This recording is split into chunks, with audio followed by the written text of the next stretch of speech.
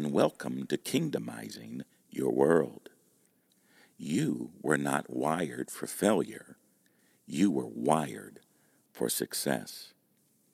You were never designed to live within failure or to walk in lack. Failure and lack go against every inherent instinct within you. No matter how hard life has been or will be, there is still a constant struggle within you to somehow make it better. Now, we all want the best for our children. We want to provide for our families, and we certainly want to grow our businesses. But failure really may have been something that in which we've learned to cope with, but it will never be natural or consistent with our original nature. In fact, coping with failure creates unrecognizable systemic stress that robs us of all the creativity and energy that could be mustered up to bring about our levels of desired success. Now, if you're like me and you believe the biblical account of creation, man lived in abundance. The moment he was awakened and exposed to the planet Earth, to the garden, he was exposed to the express dynamic presence of his Creator. Success and abundance were his natural state. He was wired for success from his first breath, and any other state was foreign, stressful, and destructive to him. Man was placed within the garden with every need met. He had unlimited supply of natural resources. He lived in the epitome of abundance. There was always enough. Matter of fact, there was always more than enough. The truth is, man lived free from stress that occurs when having to face the daily struggle of meeting life's basic needs. Man was created to live in paradise. Now, many are quick to point out of the fall of man and are quick to tie and connect together the consequences of the fall as an explanation for the current struggle with success. Some even falsely believe that poverty and lack have some intrinsic value into man's personal development. Failure and lack were foreign to man as he was originally designed, but they became the new normal. The struggle for fulfilling our creative potential goes back to our beliefs. Our beliefs become our choices, and our choices become our living reality. It is never the external sources that determine our ceiling for success, but it is the areas of our life that have been programmed from our past and our beliefs that begin to influence us. Let me say that the thinking that got you into your problem will never get you out of it. Einstein said, "No problem can be solved from the same level of consciousness that created it." Now, to put it in my own euphemism, the thinking that got you into your problem will never get you out. There are two things about success that we must begin to realize here: that the principles of success are immutable, and second, that success is relative. Immutable laws work anywhere with anyone at any time, although there are many relative factors that affect that application. The laws are absolute. No two people facing the same situation share all the same factors. There are always variables. Those variables do not change the destination. However, they change the journey.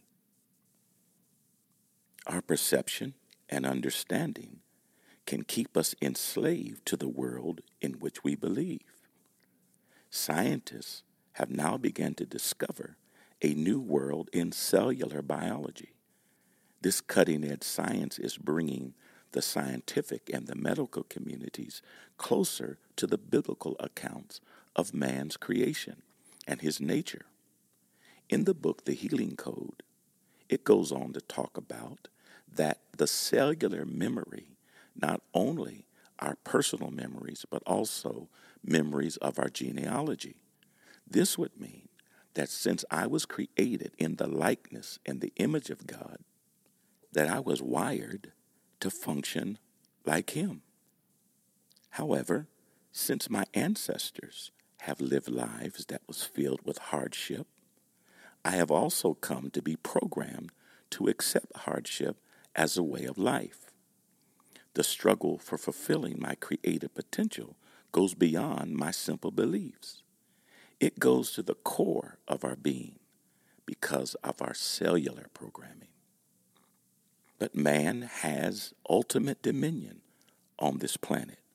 He is at the top of the intellectual hierarchy. And in all creation, he is the second only to God, his creator. We are created in the likeness and the image of God. There is nothing about God that says failure. There is nothing about the way our bodies was created that says failure. Everything in us strives towards life and success. We are unlike any other creature on this planet because we have the ability to change the quality of our life by changing our beliefs and our decisions. Our dilemma lies in the deepest internal conflict imaginable. We have been wired for success, to live out God's purpose, God's way, and God's plan. And even though each of us have been wired for success, our upbringings have programmed us for failure.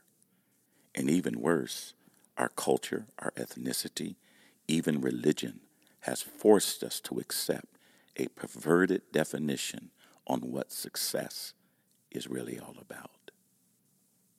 Now, beliefs are different than thoughts. Thoughts are short-term. Thoughts occur because of what we choose to think about.